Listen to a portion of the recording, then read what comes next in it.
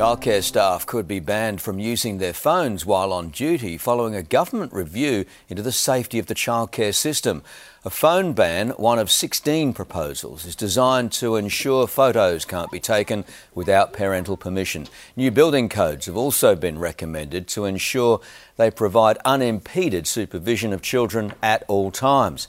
Staffing waivers could also go, ensuring childcare centres comply with staff-to-child ratios unless facing exceptional circumstances.